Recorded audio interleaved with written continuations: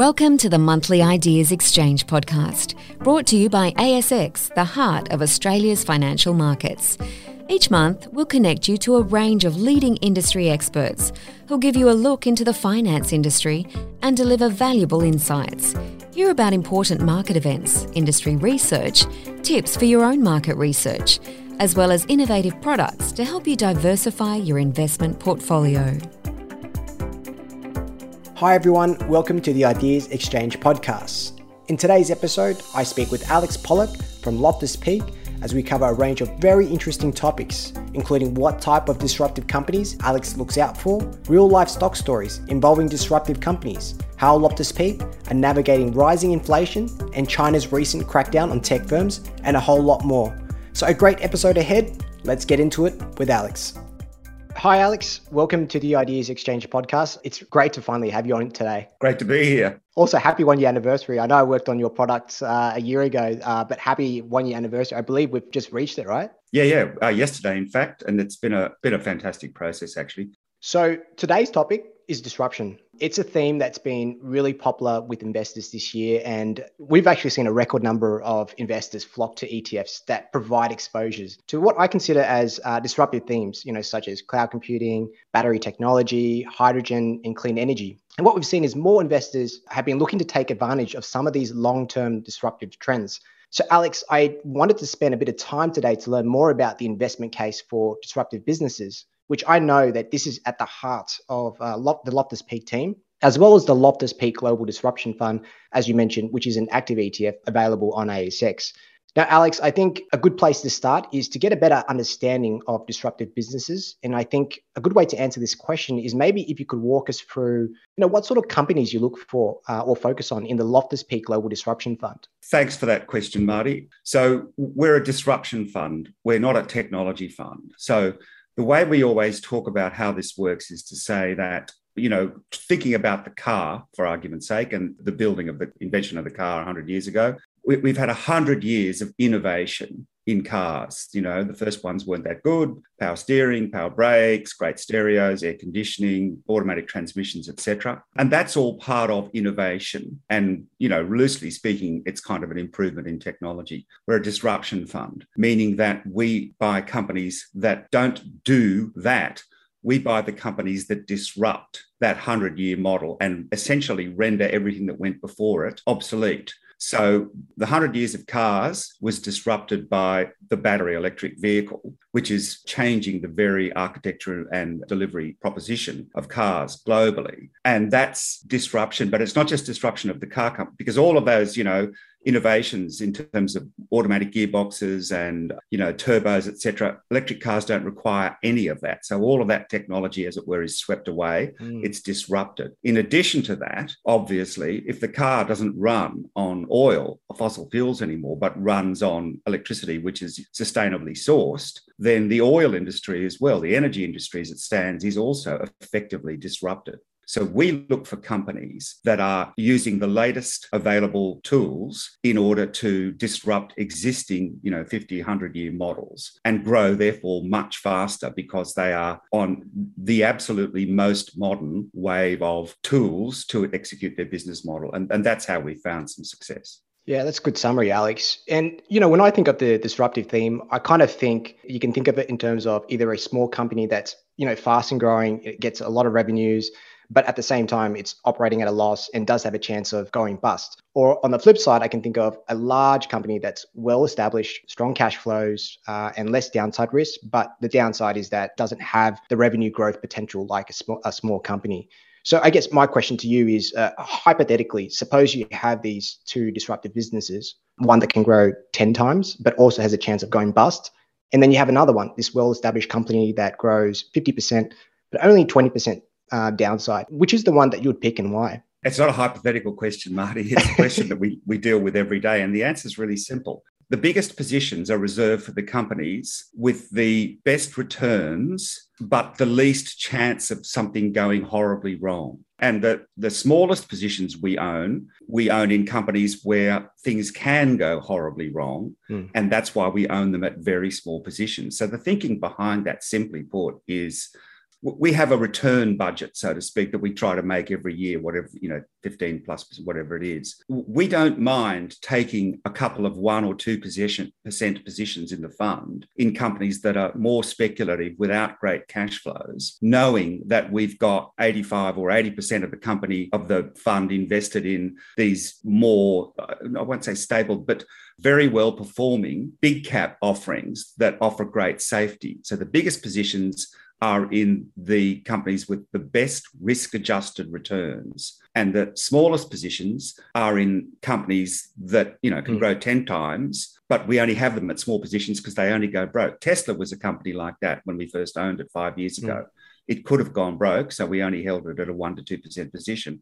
And then as it rolled out and, factories were built and they started to hit their milestones in terms of cars being created, we increased the position, et cetera, et cetera. So that's how we do it. Let's turn to a practical example. So I did a bit of homework before this podcast, and I looked at your most recent portfolio disclosure for the Loftus Peak Global Disruption Fund, and I can see that your biggest position is currently in a company called Qualcomm, which I think is a company that creates semiconductors, software, and services for wireless technology. And it looks like this company represents around 14% of the portfolio.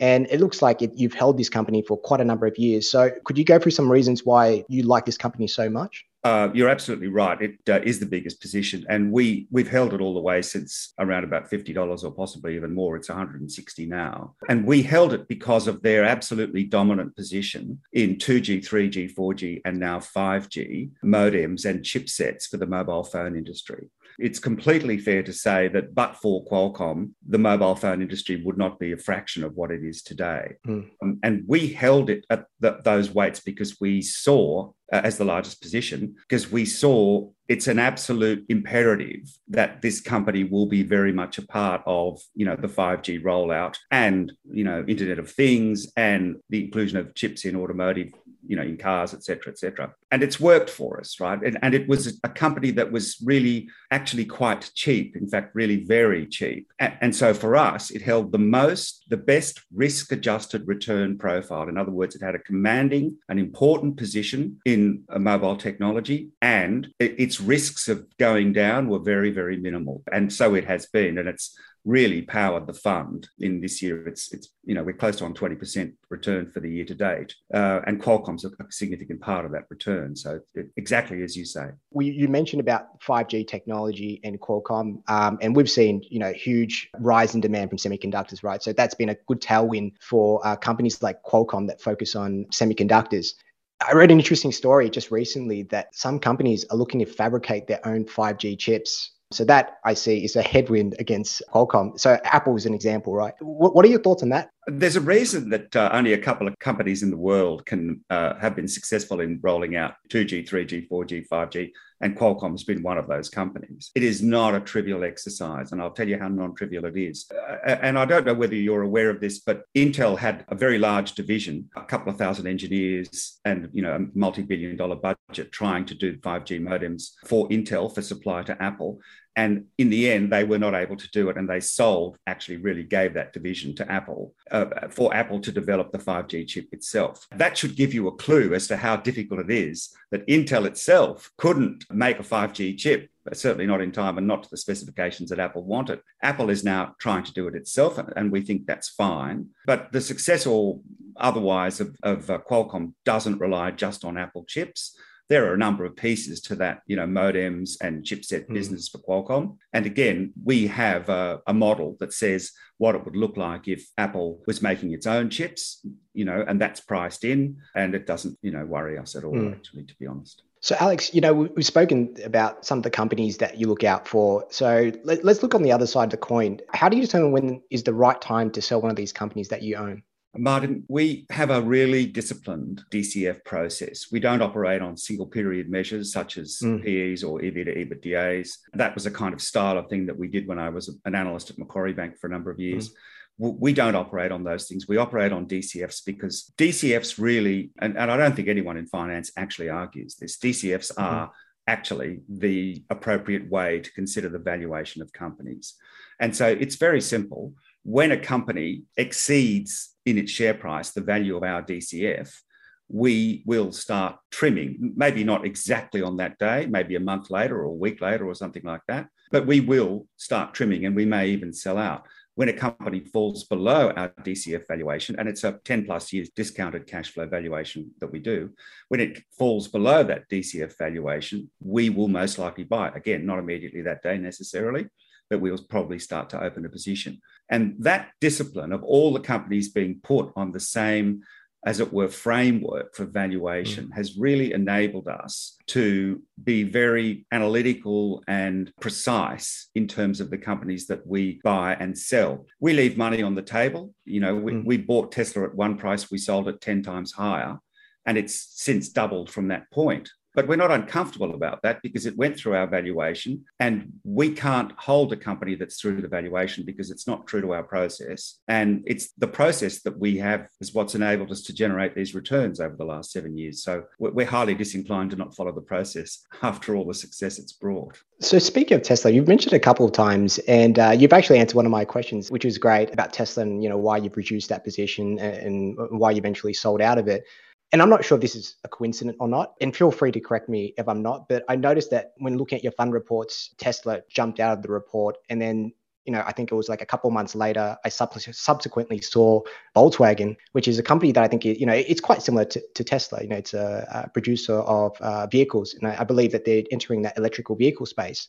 So I guess my question to you is, you know, what was the motivating factor behind buying into Volkswagen? We are in Volkswagen, and quite simply, Volkswagen is the largest producer of motor cars in the world at around 10 million units a year across a family of brands. They own Porsche, Seat, Skoda, VW itself, Audi, and a bunch of other and some truck brands as well. And the answer to the question is they have completely, effectively marked an end buy date for the production of all fossil fuel motors. And they're pushed along by the German government in this because the German government doesn't want to see VW go broke. They've marked an end date, which is only a couple of years away, for the production of all internal combustion engine cars. And they have produced the first few 100,000 of a modularized electric motor with only, a couple of dozen moving parts in it. It fits in a duffel bag. And they are on their way to producing 20 million of those units for, 1 to 3 years production. So they have designed and built their own electric motor. It's modularized. And the answer to the question is because the electric motor, if you think about an electric car, it really doesn't have anything like the number of engine parts that an internal combustion engine has. I mean, you know this because when you open up the bonnet where the motor is supposed to be, there's nothing there. It's just, you can put your luggage in there just like you can put it in the back. So all those parts are gone. And so what is clear from watching the Tesla margins is that the margins for electric cars are going to be significantly higher, and particularly for a scale producer like VW. And so we're in VW as people think that Tesla will get to 10 million cars in 5 or 10 years. We think that VW will get to 5 or 10 million electric cars in 3 to 4 years. And that's why we're playing it for the economies of scale that come to that. So we're very excited about that investment, actually. We don't hold a big position in it because, we're still working through some issues, etc. But that will be the scale player, we believe. Yeah, some interesting insights there, Alex. And continuing on the topic of cars, I've looked at the entire holdings of the Loftus Peak Disruption Fund, and I noticed that there was a company that wasn't in there, Uber.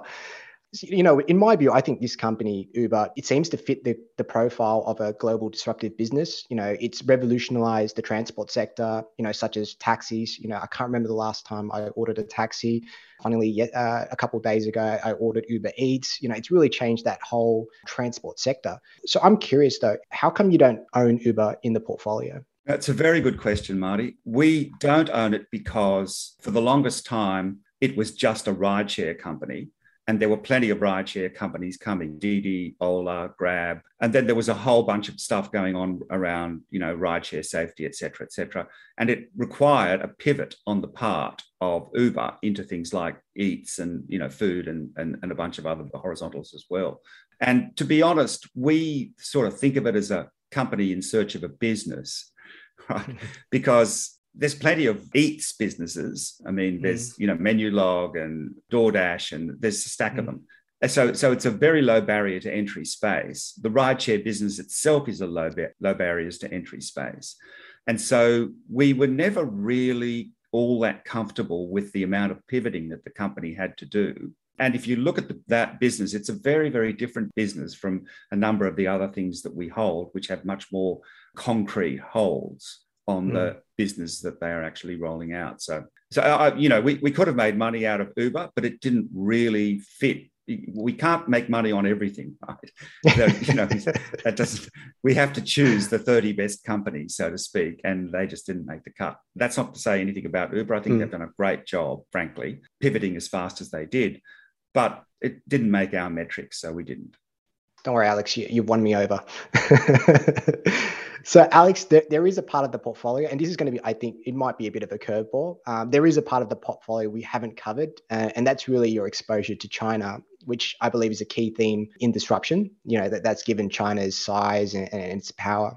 And, look at the portfolio. I believe the portfolio has 10% exposure to China, and, you hold position in companies such as Alibaba, Tencent.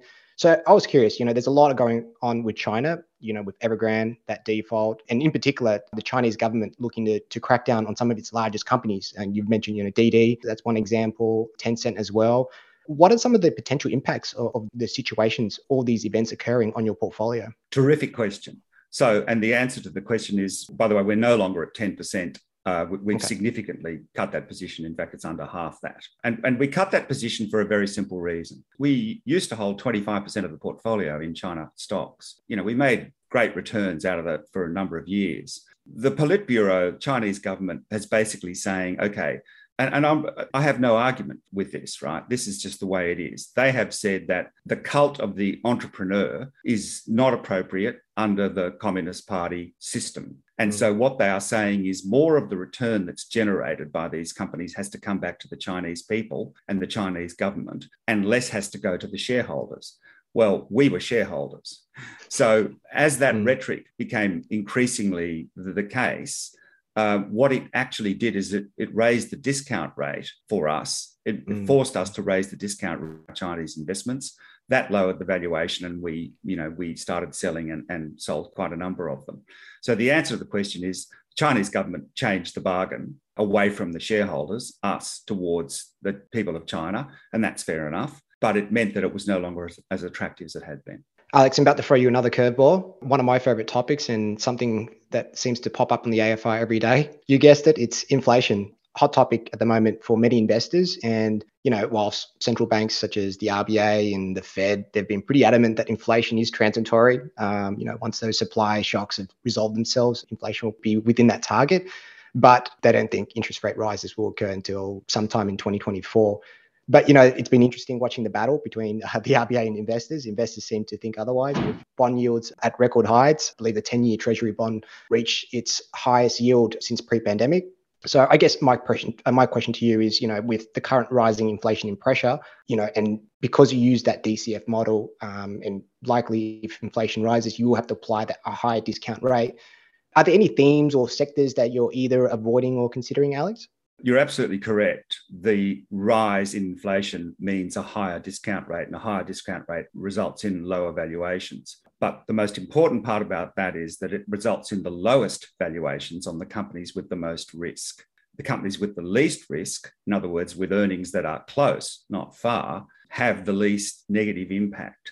So in this environment, our approach with respect to rising inflation is to push towards companies with good and growing cash flows over companies that have got very long duration business models that might take 5 to 10 years to emerge. It's not to say that we won't still hold a couple of these businesses at low rates, 1 or 2%, but the best protection against inflation, well, real estate is one, gold is another maybe. But then if you're going to be in the stock market, and, returns in the stock market are traditionally good, if you're going to be in the stock market, then the best place to be is at the companies with the best business models. They will outperform those because they'll have less medium-term impact from a rise in interest rates. Plus, they're not borrowers. The best companies are not borrowers, and they don't really require any equity funding either. Yeah. So they, are not likely to be diluted. I mean, Amazon hasn't, not Amazon, Apple, you name it, they haven't had an equity issue since they listed. So I'm not just saying we're in those companies, although we are, but we obviously, we're in a stack of others besides. But there are, Qualcomm's a great example, right? Qualcomm hasn't had an issue in, 10, 15 years. So we think it will weather an inflationary spike better than companies that say don't have earnings for 3 or 4 or 5 years from now. So inflation isn't keeping you up at night? No, I mean, it's definitely something that we are thinking about a lot, but we've managed through Trump, rising bond yields anyway, chip shortages, China problems a few years ago with the trade wars. I mean, we managed through all this stuff and we generate return notwithstanding those problems.